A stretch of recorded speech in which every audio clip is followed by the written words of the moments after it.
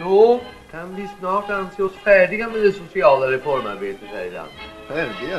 Visst har vi hunnit bli en hel del under de senaste åren. Men det återstår mycket att göra. Det finns allt för många här i landet som ännu saknar trygghet och trivsel.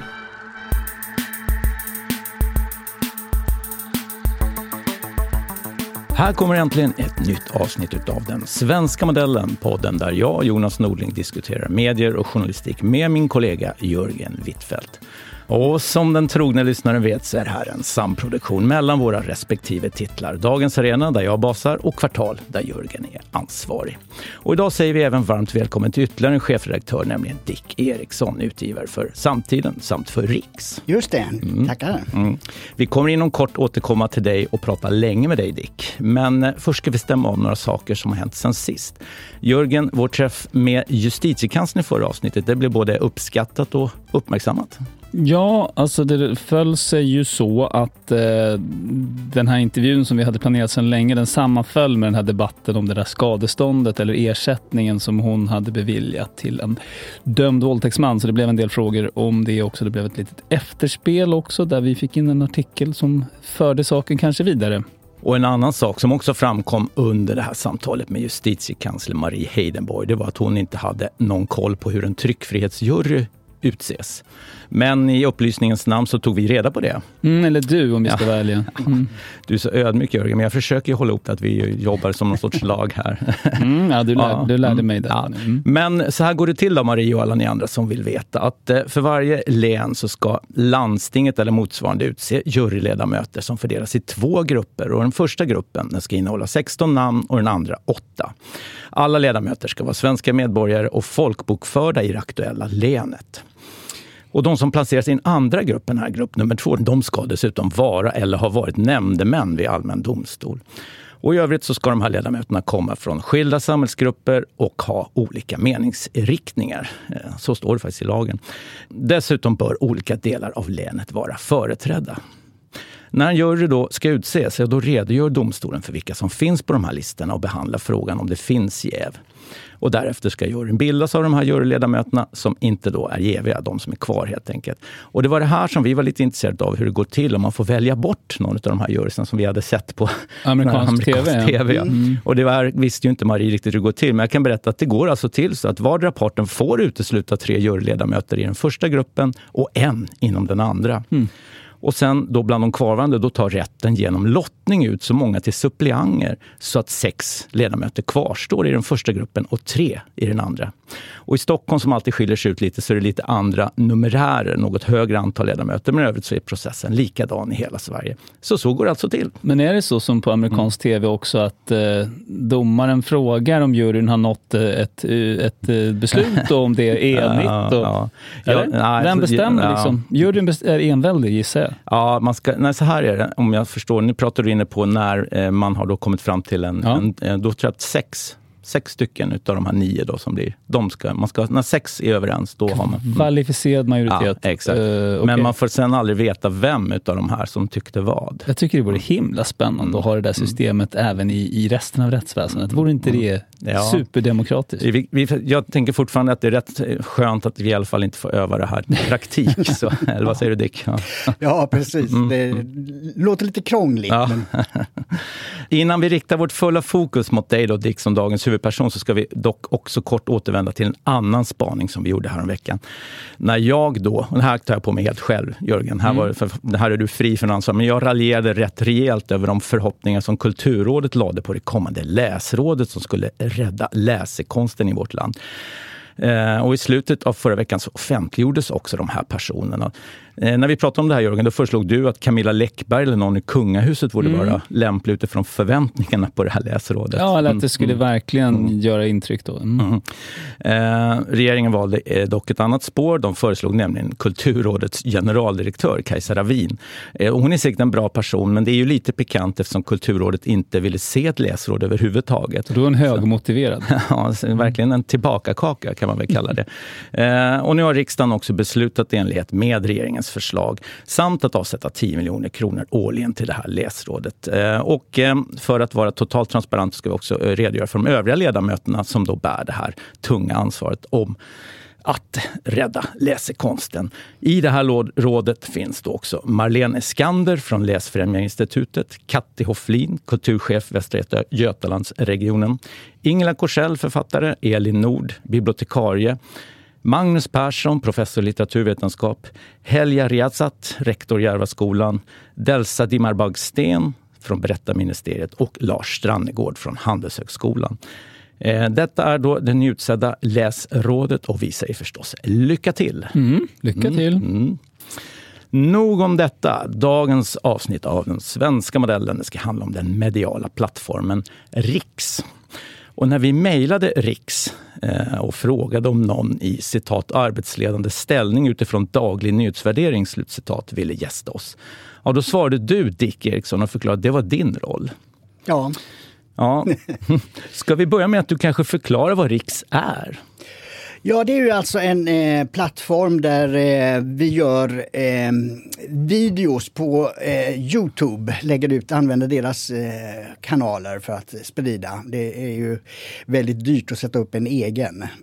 Så att vi använder deras plattform och bygger successivt upp förmågan att göra egna tv-program som folk i allmänhet säger ju, där man har både ljud och bild. Och försöker då lära sig att använda också bild. Det tillkommer ju rätt mycket kring både tekniskt och möjligheter att förstärka budskap och göra det mer tillgängligt för folk. För det är ju det som är grunduppdraget, det är ju att sprida informationen till många nya grupper. Grunduppdraget säger du. Vi ska återkomma vem du har fått det utav. Men ska reda ut, du är alltså chefredaktör och utgivare för nättidningen Samtiden. Ja. Men hur ser då kopplingen Samtiden Riks ut?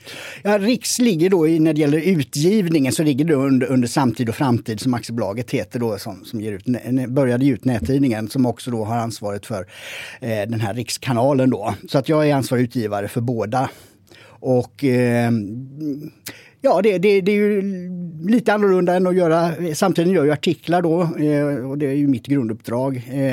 Men den här spridningen då via det här ljud- och bildmediet är då en utveckling som sker och som då, ja vad ska man kalla det, juridiskt och som ansvarig utgivare ligger under Samtid och framtid. Och vem ger grunduppdraget då? Ja, Samtid och framtid ägs ju då utav Sverigedemokraterna. Så att uppdraget kommer därifrån. Men vad är det ni säger att ni gör? Ja, det är konservativ nyhetsförmedling. Är den korta beskrivningen. Vad betyder det om du lägger ut orden lite? Ja, det är ju det att vi tycker ju att den journalistik som allmänt råder i Sverige har en bias åt vänstersidan till. Att det är hela tiden det perspektivet som kommer först så att säga. Och det är ju alltid lite svårt att ta på. Många förnekar ju detta med bestämdhet. Men det är ju så att nyhetsvärdering, en viktig del, en stor del av nyhetsvärdering är ju det man väljer bort. Och det är lite svårt att bevisa att man har valt bort någonting som man från konservativt håll anser är väldigt intressant och relevant. Men från vänstersidan tycker att det där behöver vi inte prata om. Men hur väger ni upp? Alltså, tänker ni så här att då ska vi vara minst lika liksom, obalanserade som vi tycker att de andra är? Eller tänker ni att ni ska ligga någonstans då i mitten och liksom visa de andra hur en slipsten ska dras?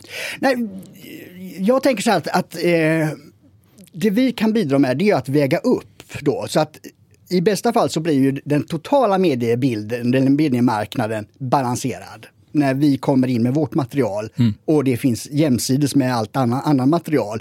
För det är det jag tycker är grunden för demokrati, det är att alla åsikter kan göra sig hörda och nå ut i debatten. Och sen får ju då lyssnare, tittare och väljare avgöra vem som har rätt. Men då är det, jag tolkar svaret egentligen som att ni har ingen ambition att vara balanserade egentligen, utan snarare balansera upp det ni anser vara obalanserat på den andra sidan. Ja, det kan man säga. Hur stor är publiken då? Ja, jag tittar här nu, YouTubes siffror då, de har 28 dagars cykler och då hade vi 4 miljoner visningar de senaste 28 dagarna. Totalt alltså på allting? Så att... på det som är gjort. Och vi har ju varit igång nu vi börjar köra igång i slutet på november, så det är ju 10 månader. Ni har 55 500 prenumeranter på YouTube, såg jag. Det är YouTube då, som du sa själv, som är er huvudkanal. Diskuterade ni någon annan lösning, eller det var YouTube som var... Det är i alla fall att börja där, så att säga, eftersom det ger ju en lägre produktionskostnad helt enkelt. Det andra alternativ blir väldigt dyra, så att i alla fall nu under uppstartsskedet så är det YouTube vi kör på. Genererar det intäkter också i form av annonser och så från YouTube, eller? Ja, det är ju väldigt lite. Det är ju trafiken ger ju lite tillbaks, men det är ju kaffepengar. Ja, just det. Men just med tanke på att ni använder YouTube, och det var en ganska uppmärksammad historia när Swebb-TV väl blev nedsläckta där ett tag. Har ni någon oro eller någon tanke kring var gränserna går om ni eventuellt skulle överträda dem? Ja, tyvärr blir det ju så. Och här kommer ju också då amerikanska bedömningar in i bilden, liksom, för vad som får sägas och inte sägas. Liksom. Så att det finns ju hela tiden ett resonemang av självcensurkaraktär med, så att säga. Hos er? Ja. Ni tänker så här, det här vill vi säga, men ja, vi kanske tar ner det lite, annars riskerar vi att bli nedsläckta. Ja. Okay.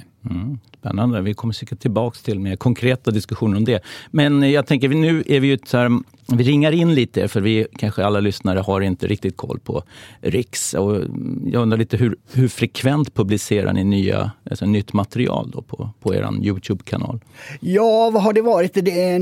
De senaste dagarna har det varit, eller förra veckan var det ganska mycket, men det ligger väl på säg snitt 5 inslag per dag. Och hur stor är redaktionen? Ja, det varierar ju. Det är många intresserade av det. Men det är ju, i och med att det är ett uppstartsskede, så är det ju rätt många som är anlitade på konsultbasis. Jag förstår, men det skiljer sig inte från någon annan redaktion att det varierar från dag till dag. Men hur ser budgeten ut då? Hur många huvuden budgeterar du för? Ja, jag vet inte hur mycket i detaljer vi ska gå in på. Är budgeten hemlig? Ja, den är inte offentlig i alla fall. Det är ju privat företag, eller privata företag ska jag säga, om ni ska gå in på detaljer. Ja, men just jag tänker ändå, med tanke på att det är ett riksdagsparti som finansierar, så kan man ju ändå tycka att... Ja, nej, men alltså, det finns också ju då ett produktionsbolag, för att samtidigt framtid är ju då, så att säga, den juridiska ledningen av det hela. Så finns det ett produktionsbolag, och där var ju omsättningen förra året 16 miljoner. Men det är totalt alltså med både Samtiden och Riks? Ja, och en hel del andra grejer då. Okay. Är det viktigt att de som jobbar på Riks inte är liksom partifolk, eller spelar det ingen roll? Ja, vi vill ju bredda. Vi vill ju ha med så många som möjligt, just eftersom det är konservativ nyhetsförmedling. Det är inte ett parti som ska bara liksom leverera sina kommentarer, så att säga, utan debatten ska ju vara bred, och då är det viktigt att ha med många, och det är ju många som inte är engagerade i. Framgår det av grunduppdraget som du återkommer till förut också, att det är uttalat att flera ska komma till tals? Ja. Okay. Det är breddning, så att säga, och att etablera liksom en konservativ nyhetsvärdering mot, som sagt, det som råder. Mot bakgrund av vad som händer politiskt, det vill säga att man ändå får säga att SD har närmat sig, eller vem som nu har närmat sig vem, Moderaterna och KD. Är det lätt eller svårt att få med folk som kanske tillhör mera mittfåran ändå i svensk politik, det vill säga moderata företrädare och sådär i Riks? Drar de sig för att vara med, eller är det lätt att få dit dem? Nej, lätt är det inte. Nej. Och vad får ni för liksom motargument då? För ni har ju ganska hög reach ändå. Ja, exakt. Alltså det där blir ju en avgörande för dem som tillfrågas då. Och det man hör är ju en del att men de är rädda för det är ju nomineringar nu i höst här och vår. Så att en del är rädda för att om man medverkar där, så kan det inom det egna partiet bli så att man får det kastat emot sig och blir nedflyttad på listan. Att det är kontroversiellt att delta. Precis, en del är rädda för att det ska kunna användas på det sättet. Jag kommer tillbaka till det här med grunduppdraget. Det är svårt att finna ut någonting om vad som är er redaktionella idé som konsument.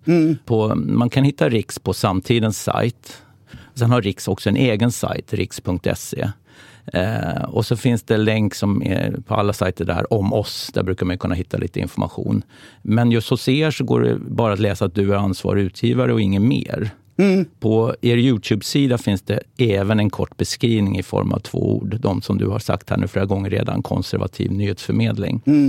Varför är det så lite information om vad som är er idé? Ja, jag vet inte. I och med att man har den här medielandskapet som är så har vi väl sagt att det behövs inte så mycket mer, för att det säger väldigt mycket, de 2 orden i sig. Men på er egen sajt står inte ens det. Det stod på YouTube. Gick jag in på riks.se stod det ingenting. Ja, just det. Nej, men den är ännu så länge en automatiserad sajt. Så dit läggs de här filerna upp automatiskt. Och det är ju en ambition hos mig att man ska kunna ge lite kringinformation om inslagen i skrift. Men sajten kureras liksom inte? Den har ingen redaktör som på något sätt... Nej, det är automatupladdas. Men den har utgivningsbevis? Ja, just det. Ja. Jag tänker ur konsumentens perspektiv, för den har ju ingen aning om att det är en automatisk uppladdning. Om man vill veta vem som står bakom som avsändare, om man går in på riks.se, då får man inte veta någonting. Nej, så är det nog, ja, precis. Nej, men de flesta tittar ju via YouTube och det är där man... Varför har ni den då?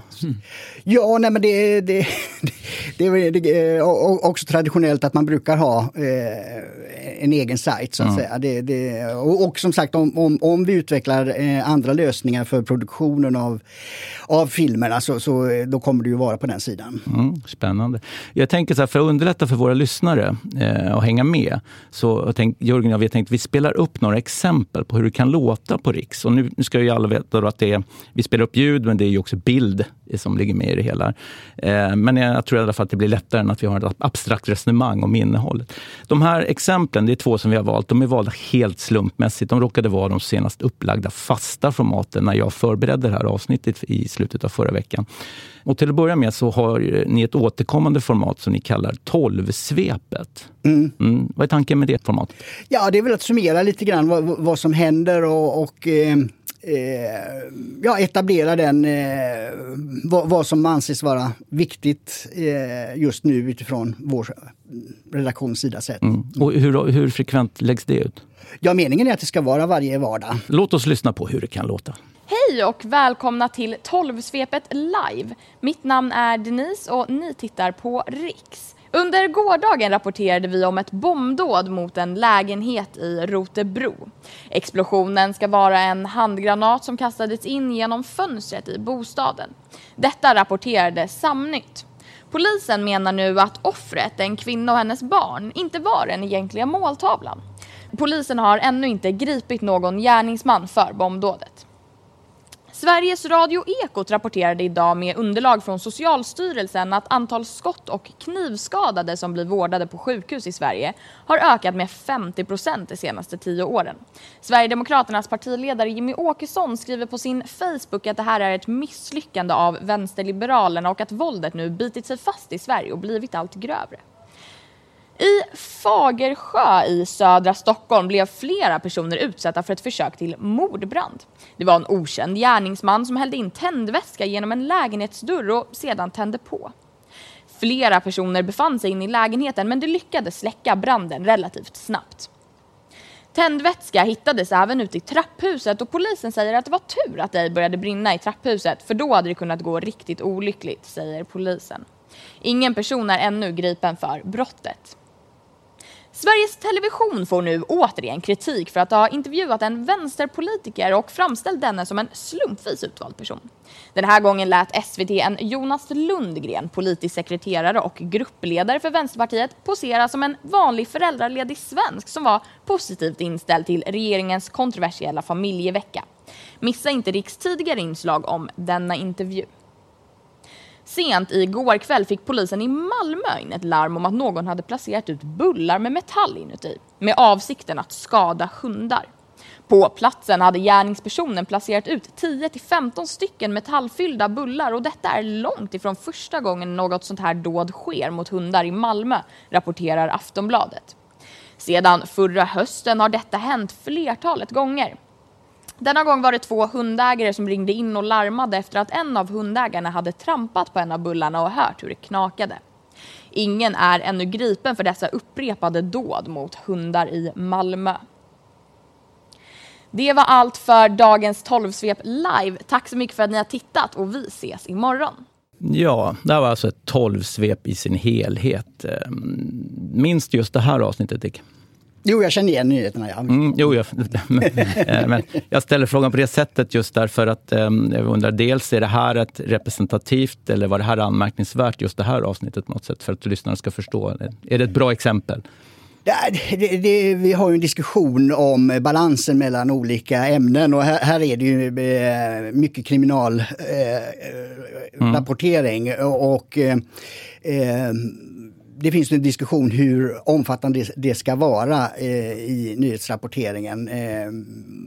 Så att det är nog representativt så som det ser ut idag. Ja. Hur ser den diskussionen ut? Alltså, finns det en risk att överfokusera på kriminalnyheter? Eller vad? Ja, jo, det gör det. Men dels är det ju det att det är, om man tar en del i journalistiken, det är så konkret. Det är tydligt och rakt och det finns fakta så att säga som man kan komma över.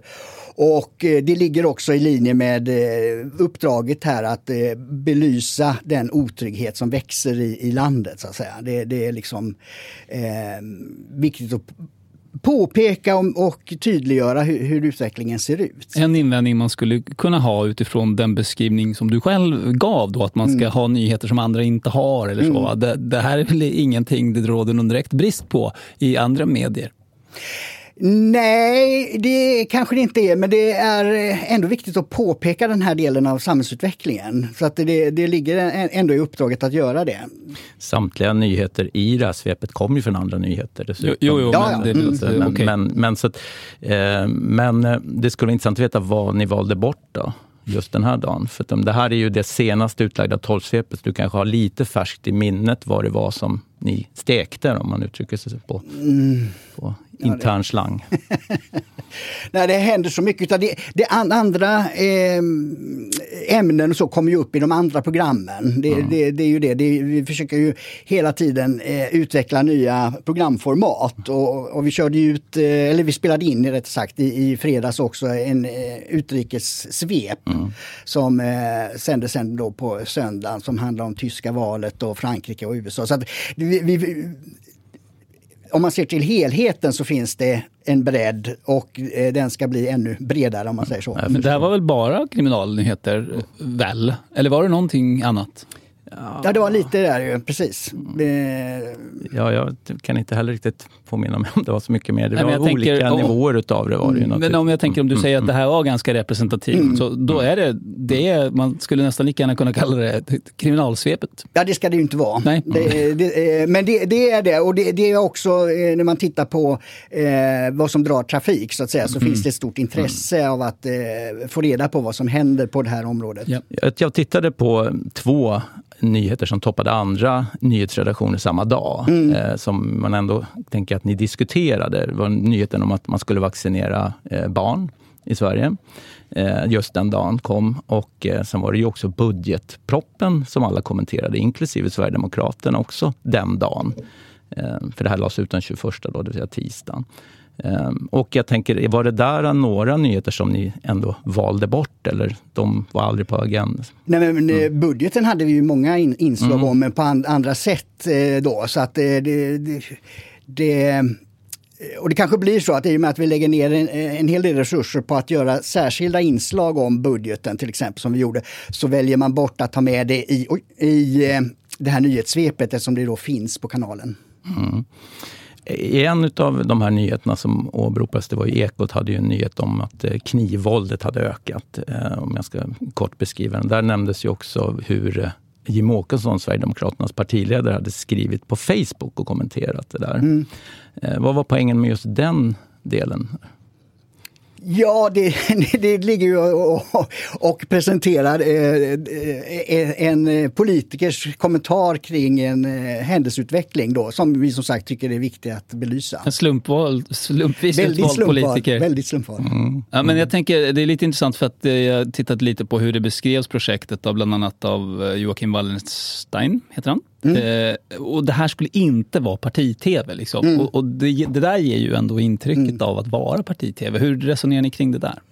Ja, nej, det är ju hela tiden en bedömning av, och just eftersom det dessutom är svårt att få företrädare för andra partier att medverka, så blir det ju lättare att vända sig till de som vill medverka. Citera deras Facebook-sidor skulle bli för sig gå bra. Ja, just det. Jo, det Ni hade kunnat läsa upp vilket pressmeddelande som helst där, om ni ville. Så. Ja. Det slog mig att det var ju en annan nyhet också som inte var kriminalrelaterad, och det var ju att man hade intervjuat någon som hade vänsterpartistisk bakgrund. Ja, just det. Veckopanelisten Jonas Lundgren, tror jag. Precis, ja. Den lyftes också upp som viktig i sammanhanget. Så. Just det, nej, men det finns ett intresse av att diskutera hur public service fungerar. Det är ett ganska starkt intresse bland tittarna. De inslagen brukar få mycket tittare som handlar om när man granskar hur public service fungerar. Och det är ju inte ointressant, och det är inte heller oviktigt eftersom skattebetalarna lägger ut 8 miljarder om året på det. Och bolagen är ganska ovilliga att diskutera och vara öppna med hur vinklingar och nyhetsförmedling ser ut. Och då är ju ett sätt att få upp agendan att lyfta sådana här exempel. Då ska du få visa att du är ett gott exempel då, var superöppen med hur era prioriteringar ser ut. Vi har sagt att kriminalnyheter är viktigt. Om du skulle ta liksom topp 3 när ni silar i nyhetsflödet, så här, hur väljer ni? Vilka ämnesområden känner du är spot on för Riks just? Ja, men allting beror på vad som händer i omgivningen. Men som förra veckan, då var det ju kriminalpolitiken. Det fanns många konkreta nyheter kring det. Det fanns budgeten som presenterades. Vi var ju i riksdagen och sände. Och sen vill vi ha in skeenden som sker bortanför medialjuset, så att säga. Men det vet ju alla som jobbar inom branschen. Sånt kräver tid, och det kräver det är helt enkelt resurser. Vi har ju till exempel gjort en hel del granskningar kring friskolor och fusk kring skattepengar på det området. Jag tänkte med att du skulle typ säga så här, kriminalnyheter, ekonominyheter, nyheter om public service, eller vad är liksom de där 3 viktigaste? Jag tycker inte man kan avgränsa det så hårt alltså, utan fast ni måste ju välja, tänker jag, utifrån en princip då, eller i alla fall någon form av magkänsla. Det här är en typisk riksnyhet. Det här är inte en riksnyhet. Det är det jag är ute efter. Liksom. 12-svepet, då gör vi det här. En redaktionell struktur som man kan luta sig mot när gubbar som vi ställer frågor. Ja. Nej, men allt det här är ju under utveckling. Vi har hållit på i 10 månader. Och, men du är ju inte ny i gamet. Nej, precis. Men det är liksom en balans, och också hur mycket saker och ting, hur det uppfattas i samtalet. Och jag tycker inte man kan göra sådana prioriteringar. Okej, jag formulerar om frågan så här då. Det här är ett försök att göra konservativ nyhetsförmedling. På vad sätt skiljer sig den från vanlig nyhetsförmedling, om vi säger så då? Ja, det gäller att hitta det som vi anser är viktigt och som kanske då inte får så stort utrymme. Ja, och vad är det? Vad är ju frågan? Nej, men det är till exempel, men nu när vi nämner kriminal, just det har ju kommit högt upp, så precis som ni säger, på den allmänna dagordningen, men det har inte varit så. Så att det är frågan om hur mycket påverkan har varit på att vi har börjat lyfta det, att andra också gör det. Men sen har du ju alla andra viktiga frågor i politiken som handlar om migration, integration, sociala frågor, fattigpensionärer affärerna är ju ett ämne som vi alltid försöker bevaka nej, det finns ju många sådana där frågor som är viktiga, men det blir ju så att man tar det dag för dag. Liksom. Vad kan vi lägga ut nu? Man kanske kan ställa frågan lite mer på det här sättet då. När man har tagit del av 12-svepet, vilken känsla ska man ha då? Vad har ni för bild av, hur vill ni att er publik ska känna efter man har sett ett avsnitt av 12-svepet? Ja, det vet jag inte. Det har vi nog inte. I den meningen är vi väl konsekvensneutrala då, så att säga. Att vi tänker inte när det gäller den delen. Nej, inte ens att de ska vara klokare eller... Ja, att vara mer informerad, självklart. Mer informerad, ja. Flera av inslagen här så avslutas ju med att ingen hade gripits. Är det ett viktigt mantra att lyfta in efter den typen av notiser då som ni reste upp här? Ja, det tycker jag. Det visar ju liksom att brottsligheten inte riktigt hanteras på ett tillfredsställande sätt och inte på ett tryggt sätt för befolkningen. Men jag tycker ändå vi fick ett svar ändå. Du räknade upp ett antal saker förutom kriminalpolitik. Det var fattigpensionärer och det var migration och integration. Och så där har vi väl någon slags idé då om vad du anser vara konservativ nyhetsförmedling. Vi tänkte titta vidare på ett annat utav era format. Rakt på sak med Rebecka Fallenkvist. Det tror vi är ett populärt format också. Det verkar ha betydligt flera tittare än vad 12-svepet har om man tittar på YouTube-siffrorna i alla fall. Ja. Och också på interaktionerna i kommentarsfälten verkar det engagera fler. Rebecka Fallenkvist är en programledare som även har, som vitt jag förstår, en bakgrund i Sverigedemokraterna och i ungdomsorganisationen Ungsvenskarna. Har jag tagit reda på. Det framkommer inte så tydligt i inslagen. Framförallt inte informationen kring. Men du nickar här i alla fall att det stämmer. Ja. Rakt på sak, det är en annan form av nyhetsförmedling än 12-svepet och har ju en något annorlunda tonalitet. Vi kan väl lyssna lite hur det presenteras senaste avsnittet. Jag besöker platsen där en enorm moské ska byggas i Linköping. Sossarna ska införa familjevecka samtidigt som barnfamiljer väcks av handgranater mitt i natten. James Bond ska nu bli en svart kvinna och migranter totalförstörde bostäder. De fick gratis av oss skattebetalare. Det blir en fullspäckad kväll, så välkomna till Rakt på sak. Ja, här fick vi alltså ämnena för det här senaste aktuella avsnittet av Rakt på sak med Rebecka Fallenkvist. Om vi börjar med den här först här, att James Bond ska spelas av en kvinna. Är det verkligen en nyhet? Daily Mail skrev om det här redan sommar 2019 och då återgavs det ju av flera medier på den tiden också, flera år sedan alltså. Eller har det här någon annan funktion än nyhetsvärdet i avsnittet? Ja, det här är ju en diskussion som vi har om att vi måste bli bättre på att skilja mellan det som är nyheter och det som är opinionsbildning eller ledarsida, fast med ljud och bild så att säga. Att det finns ju inget bra format för det i Sverige. Det är ju ingen som har etablerat det. Fox News hade det i form av vissa programledare som mera hade, och har ju, Tucker Carlson är ju mer en ledarskribent i bild så att säga än någonting annat. Och där är det helt klart att man måste vara tydligare med att skilja på det som är nyheter och det som är opinionsbildning. Och Rebecka är ju helt klart en sorts ledarsida kan man säga för kanalen. Är det en sån amerikansk förlaga lite? Man får den känslan. Det är lite så här Saturday Night Live eller liksom, det ska vara lite humor och ganska vasst och väldigt subjektivt kan man säga. Ja, exakt. Det är opinionsbildning och underhållning. Men även om det då är opinionsbildning så är det ju fortfarande inte en ny grej. Nej, precis. Nej, precis. Men så hur resonerade ni där då? Nej, men på ledarsidan tar man ju ofta upp äldre saker så att säga när man ska sätta ett perspektiv. Ja, precis, exakt. Men fanns det någon krok just nu eventuellt? Är filmen på gång eller något? Nej, det som är väl att det kommer en ny James Bond-film och då spins det igen på James Bond-temat. Så blev ni inte spelade utav det då? Ja, jag spelade, men det är ju aktuellt om det kommer en ny film så att säga.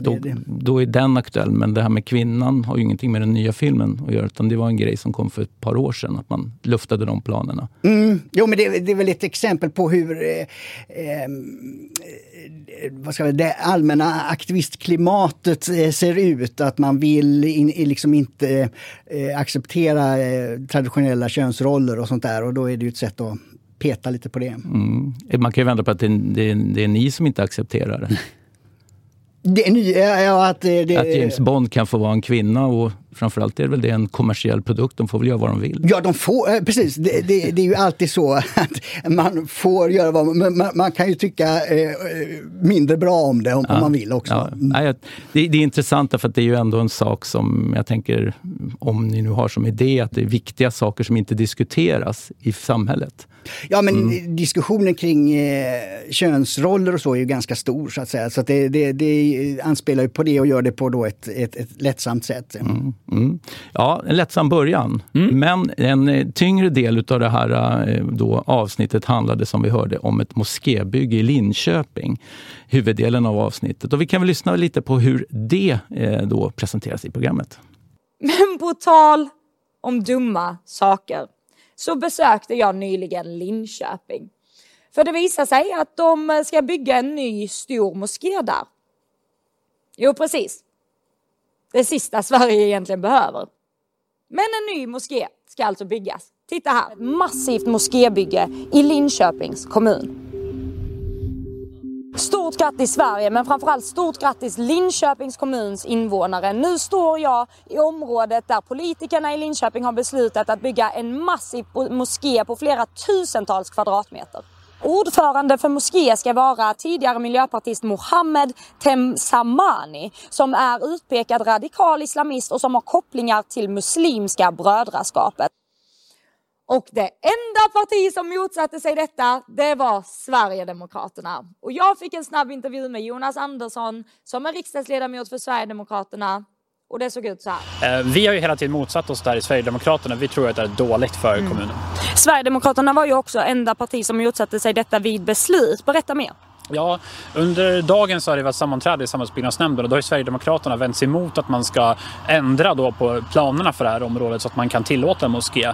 Vi tror att det kommer att vara dåligt för kommunen, det kommer att förstärka parallella samhällsstrukturer, det finns kopplingar till islamism inblandat, till muslimska brödraskapet och så vidare, som gör att vi är väldigt tveksamma till det. Något som har varit pådrivande är ju kommunalrådet och centerpartisten Muharrem Demirok. Varför är centerpartisten pådrivande för att islamisera samhället? Ja, bra fråga, återigen. Jag tänkte säga att vi har ju sett där egentligen i hela landet att just islamism verkar vara ett återgående tema i Centerpartiet, och här i kommunen så har ju den främsta förespråkaren av moské, som jag ser det är ju Muharrem Demirok. Och han är också ansvarig i den här nämnden som fattar det här beslutet, så men man kan undra egentligen vad hans agenda bakom det här är. Nu skulle man alltså släppa fram en moské där det finns, då i bakgrunden finns det kopplingar till riktigt radikal islamism, och det tycker jag är väldigt obehagligt, och det tror jag också många kommuninvånare tycker. Men vad tror du Linköpingsborna säger om det här? Tror du de vill ha en moské på plats? Nej, det tror jag inte. Sen så finns det säkert en del som känner att det finns att frågan är liksom stigmatiserad på olika sätt och vågar kanske inte säga det. Men jag är helt säker på att det finns en väldigt stor andel av kommuninvånarna som absolut inte vill ha det här. Och vi ser ju det, när vi talar om den här frågan så ser vi på responsen att det är en väldigt stark kritik mot det här. Så långt också huvuddelen av det senaste avsnittet av Rakt på sak med Rebecka Fallenkvist, som då var på besök i Linköping. Om jag förstår rätt så är det en detaljplan som har spikats då i kommunfullmäktige som möjliggör ett moskébygge. Men det är svårt att få den bilden endast utifrån det här inslaget. Hur resonerar ni på redaktionen när ni liksom ville berätta om den här saken? Ja, nej, men det är ju ett exempel på vad som händer i landet och som inte belyser så mycket i andra medier. Och sen så är det ju också ett... Östgötakåren eller Skötakåren har ju skrivit en hel del om det här, va? Ja, men det lokala. Det är ju en riksfråga, tycker jag. Att, eller ja, nationell. Och... Det förekommer ju på andra håll också. Och sen så ligger det väl en del i att belysa Centerpartiets hållning i det här. Och det kan man väl se som en del i att Annie Lööf får ju väldigt stor spridning på sina attacker på Sverigedemokraterna som är falska. De är osakliga. Men det får hon väldigt stor spridning på, så att säga. Och då är det väl lite grann av balans att man kan rikta kritik åt andra hållet. Det nämns ju, du nämner ju flera aktörer och det nämns ju flera aktörer och spekuleras i drivkrafter också i inslaget här. Men det är ingen som får komma till tals utöver den här sverigedemokratiska riksdagsledamoten då, som är intervjuad. Hur tänkte ni där? Ja, det är ju också ett problem som vi har, att väldigt många säger nej till att medverka. Till och med om det gäller att liksom försvara sig då mot kritik. Ett välkänt grepp då är ju att säga att man har bett dem att ge en kommentar men de inte har ställt upp. Ja, just det. Nej, men det tipset ska jag ta med tillbaka. Så alla som var omnämnda här hade fått replik rätt? Det vet jag inte här om hon försökte är det inte den här gången. Du som ska veta det som utgivare? Nej, inte för varje. Det är ju en redaktör som sköter det. Jag tänker ändå att det är en så pass känslig fråga att de borde ställa den till dig som riskerar att åka dit annars. Nej, det för detta, det här är ju en diskussion om och en redogörelse för vad olika personer har sagt och vad man har beslutat. Jo, det är ju... Men jag tänker om man har en diskussion om, nu tänker vi kritisera den här personen men vi tänker inte kolla om de vill kommentera det. Du är inte med i de diskussionerna. Det är redaktören för det inslaget sköter ju sånt, ja. Men om vi vänder på steken och frågar så här då. Tycker du att det hade varit önskvärt att den här Mohammed, nu kommer jag inte ihåg exakt vad han heter, att han hade fått möjlighet att bemöta detta? För han utpekas ju bland annat som närstående muslimska brödraskapet och så vidare. Jo, precis. Nej, men alla som namnges ska ju ha en möjlighet att göra det. Men i det här fallet vet jag som sagt inte om man har försökt, för att det vanliga svaret är att man inte vill medverka.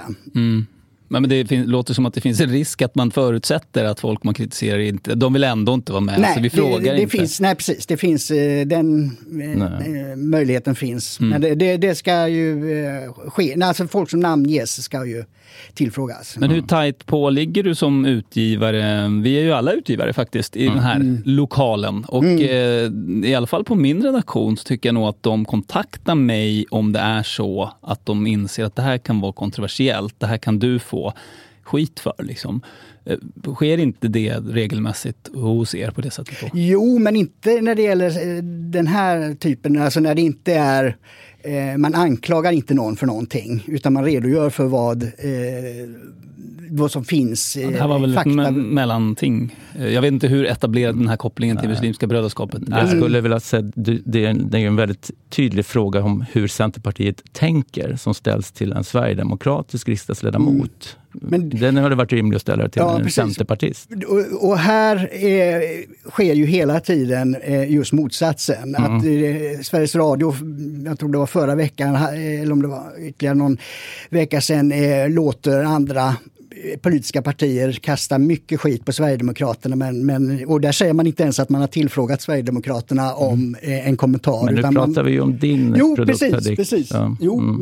Så att men det är min uppfattning att de som kritiseras med namn ska få möjlighet att kommentera. Men återigen då så är det här kanske ett exempel på, ni anser då att mainstream media som det ibland kallas behandlar Sverigedemokraterna oschysst på till exempel det där sättet du beskrev. Annie Lööf får säga saker och ni blir inte ens tillfrågade. Och istället för att då tjäna som ett gott exempel så gör ni lika dåligt fast åt andra hållet då för att balansera upp. Nej, det är inte så det är tänkt. Det är inte tanken. Nej, utan det är ju vinklingen och nyhetsvärderingen är ju annorlunda. Men självklart så är ambitionen att vi ska följa de pressetiska reglerna. Så att det finns ingen sån ambition att vara lika illa så att säga. Nej. Men om vi går vidare bara bakåt. Vi hade då i 12-svepet hade ni en grej om att en vänsterpartist hade blivit föremål för en enkätfråga och påvisats representera mannen på gatan. Här ställs ju frågan om hur kommuninvånarna i Linköping tänker till riksdagsledamoten. Är inte det samma sak? Som ger sken av att någon politiker ska uttrycka då rösten som gemene man skulle kunna uttrycka. Hon är ju i Linköping, varför går hon inte ut på gatan och frågar själv? Jo, precis. Men där sker det ju inte under falsk flagg. Man låtsar ju inte att den här Sverigedemokraten är allmän på gatan. Hon ställer ju frågan till en annan, alltså till en person i en funktion om hur folk på gatan resonerar. Är det inte en ledande fråga som leder tanken fel om man ska... Nej, alltså en politiker i Linköping företräder ju, har ju väljarna... Han är riksdagsledamot. Ja, precis, han företräder ju väljarna så att säga, och gör man det med öppna kort så är det ju inte fel. Utan problemet med vänsterpartisten var ju att public service låtsas som att det här bara är en föräldraledig pappa. Ja, så länge man frågar riksdagsledamöter så då är det okej, att då får de uttrycka sig om hur man är på gatan tänker. Ja, hur de fattar. Och den här vänsterpartisten hade ju naturligtvis fått intervjuas om man hade sagt att det här är en vänsterpartistisk politiker som tycker så här. Då är det ju inget fel. Du nämnde det här att det pressetiska systemet, att ni vill följa det. Och samtiden då som du är chefredaktör för er nättidning, den är ju ansluten till det pressetiska systemet. Men hur är det med Riks då? Nej, jag vet inte exakt hur formuleringen är där, för att det är ju samtiden som ägs utav Samtid och Framtid aktiebolag, och då borde ju den omfattas av när bolaget också ger ut den här nät... Men man ansluter sajten, inte bolaget. Jaha. Ja, nej, men Samtiden.nu är ju ansluten enligt medieombudsmannens uppradning utav, men jag såg inte Riks på den listan. Nej, vi har ju utökat med utgivning för databas för Riks. Men det är ju mer ur lagens perspektiv. Men det pressetiska systemet, Riks får inte träff på det då, utan det är bara de saker som eventuellt ligger på samtiden.nu utav Riks material, men det är inte allt. Nej, vad sa du nu? Att det finns ju inslag från Riks som ligger på samtiden.nu, men där läggs inte allt upp. Nej. Hur gör ni den ursållning? Nej, men det är meningen att Riks ska omfattas, och så har jag sett det eftersom jag är utgivare för det, så jag har inte olika regler för olika... Men det här låter väl som en typisk sån grej som vi får återkomma till i nästa avsnitt, vad som faktiskt gäller. Såvida inte du, Jonas, rakt upp och ner kan säga vad som gäller. Jag skulle säga att om inte det finns publicerat på samtiden.nu så blir det svårt att få träff på det pressetiska systemet utav det som ligger på YouTube, för ni har inte frivilligt anslutit det. Ja, nu var det ju när jag började 16 som jag skrev på det där, och jag uppfattade att det var för bolaget så att säga, men det är möjligt att man måste gå in med varje... Ja, det ligger ju lite i ditt intresse att kanske leva upp till systemet, så att vi frågar ju dig om du vet. Och du vet inte. Nej, jag försöker följa du vill i alla fall det för att allt som jag är ansvar för. Du vill att Riks som helhet ska omfattas av det pressetiska systemet. Det är din önskan i alla fall, och då är det väl egentligen bara ett litet mejl till medieombudsmannen för dig, så kommer det omfattas. Exakt. Och det är väl huvudsaken här. Han lyssnar säkert på det här, så han kanske mejlar dig. Just det. Ja, men om vi då backar tillbaks till just det här inslaget vi lyssnade på. Det är ju uppenbart att flera personer inte får komma till tals. Ni säger att de kanske har blivit tillfrågade men tackat nej. Men vi säger då att de inte har blivit tillfrågade. Då är det ändå det är att utmana det pressetiska systemet. Tycker att de ska anmäla er, för ni får liksom stresstesta er egen etiska kompass? Nej, det blir... det finns så mycket som blåses upp juridiskt som inte är någonting, så att säga. Jag tycker inte det finns något behov av det, utan vi försöker göra det. Jag försöker hålla den linjen, och det är vad vi strävar efter. Ni har också en stor interaktivitet i era kommentarsfält på YouTube, noterar jag. Det är lite olika på olika inslag naturligtvis, men då formatet Rakt på sak med Rebecka Fallenkvist har ju väldigt stor interaktivitet, och en hel del andra enskilda inslag också. Hur modereras de där? Ja, vi har uppdrag till ett antal personer att turas om att granska det där, och självklart ska ju allting som är olagligt bort, och även sen då ha en lite högre nivå på det hela. Högre nivå så tillvida att tillåta lite mer? än vad andra kanske skulle göra. Ja, precis. Eftersom det är viktigt med yttrandefrihet. Va? Och just utifrån det här konservativa perspektivet så anser väldigt många av våra tittare och lyssnare att man aldrig får komma till tals. Utan det är bara vänsteråsikter som dominerar i alla ledande medier och public service och överallt. Och att då ha en kanal öppen där man inte behöver tycka och ha vänsteråsikter är viktigt, och det är viktigt också för yttrandefriheten i detta land. Vänsteråsikter är ju en sak så att säga, men till exempel då när det diskuterades den här nedstängningen av webb-tv så blev det ju väldigt eldfängt och några kommentarer, den här låg alltså kvar i 2 veckor då enligt Svenska Dagbladet. Socialdemokrater är inte värda att leva ens om du frågar mig. Hur skulle du... Ja, men det är ju bortplockat. Ja, men det tog 2 veckor ändå. Ja, precis. Nej, men vi har blivit bättre på det. Men samtidigt är det frågan om hur mycket våra motståndare lägger ut skit i våra kanaler. Ja, du tror det? Ja, det tror jag. Och Löfven är farlig för hela Europa. Elektriska stolen. Där tänker du att det är inte någon genuin kritiker, utan det här kan vara era motståndare? Det kan vara det. Det vet vi ju naturligtvis inte. Men det kan vara det. Det finns vissa tecken på det, att när det skrevs någonting om kulturministern, så var hon väldigt snabbt ute med och hävdade att det var hatkampanj mot henne i våra kanaler. Och jag tror inte att de sitter och kollar oss kontinuerligt, utan där kan man misstänka att det är lagt någonting som ska ministern... Men stänger ni av en sån här person? Ja. Som, alltså, de får inte kommentera mer? Nej. De har straffat ut sig så att säga. Men det är ju det att det är anonyma konton, så att de kan ju skapa ett nytt konto. Det kan de, men ändå som signal. Ja, nej, men det stängs av. Men du säger att det kan vara våra motståndare som lägger ut det. Så här. Vad är det för narrativ du placerar där? Att det skulle vara någon sorts... Att man fejkar ett sånt och lägger ut att det... Ja, det är ju öppen kanal, så att svensk politik har blivit väldigt ful. I och med att det politiska landskapet håller på att ändras och det har kommit in en ny aktör, så har de gamla partierna väldigt svårt att hantera det. Och ett sätt är då att istället för att ta den sakliga debatten, så ägnar man sig åt att försöka förstöra för nykomlingen.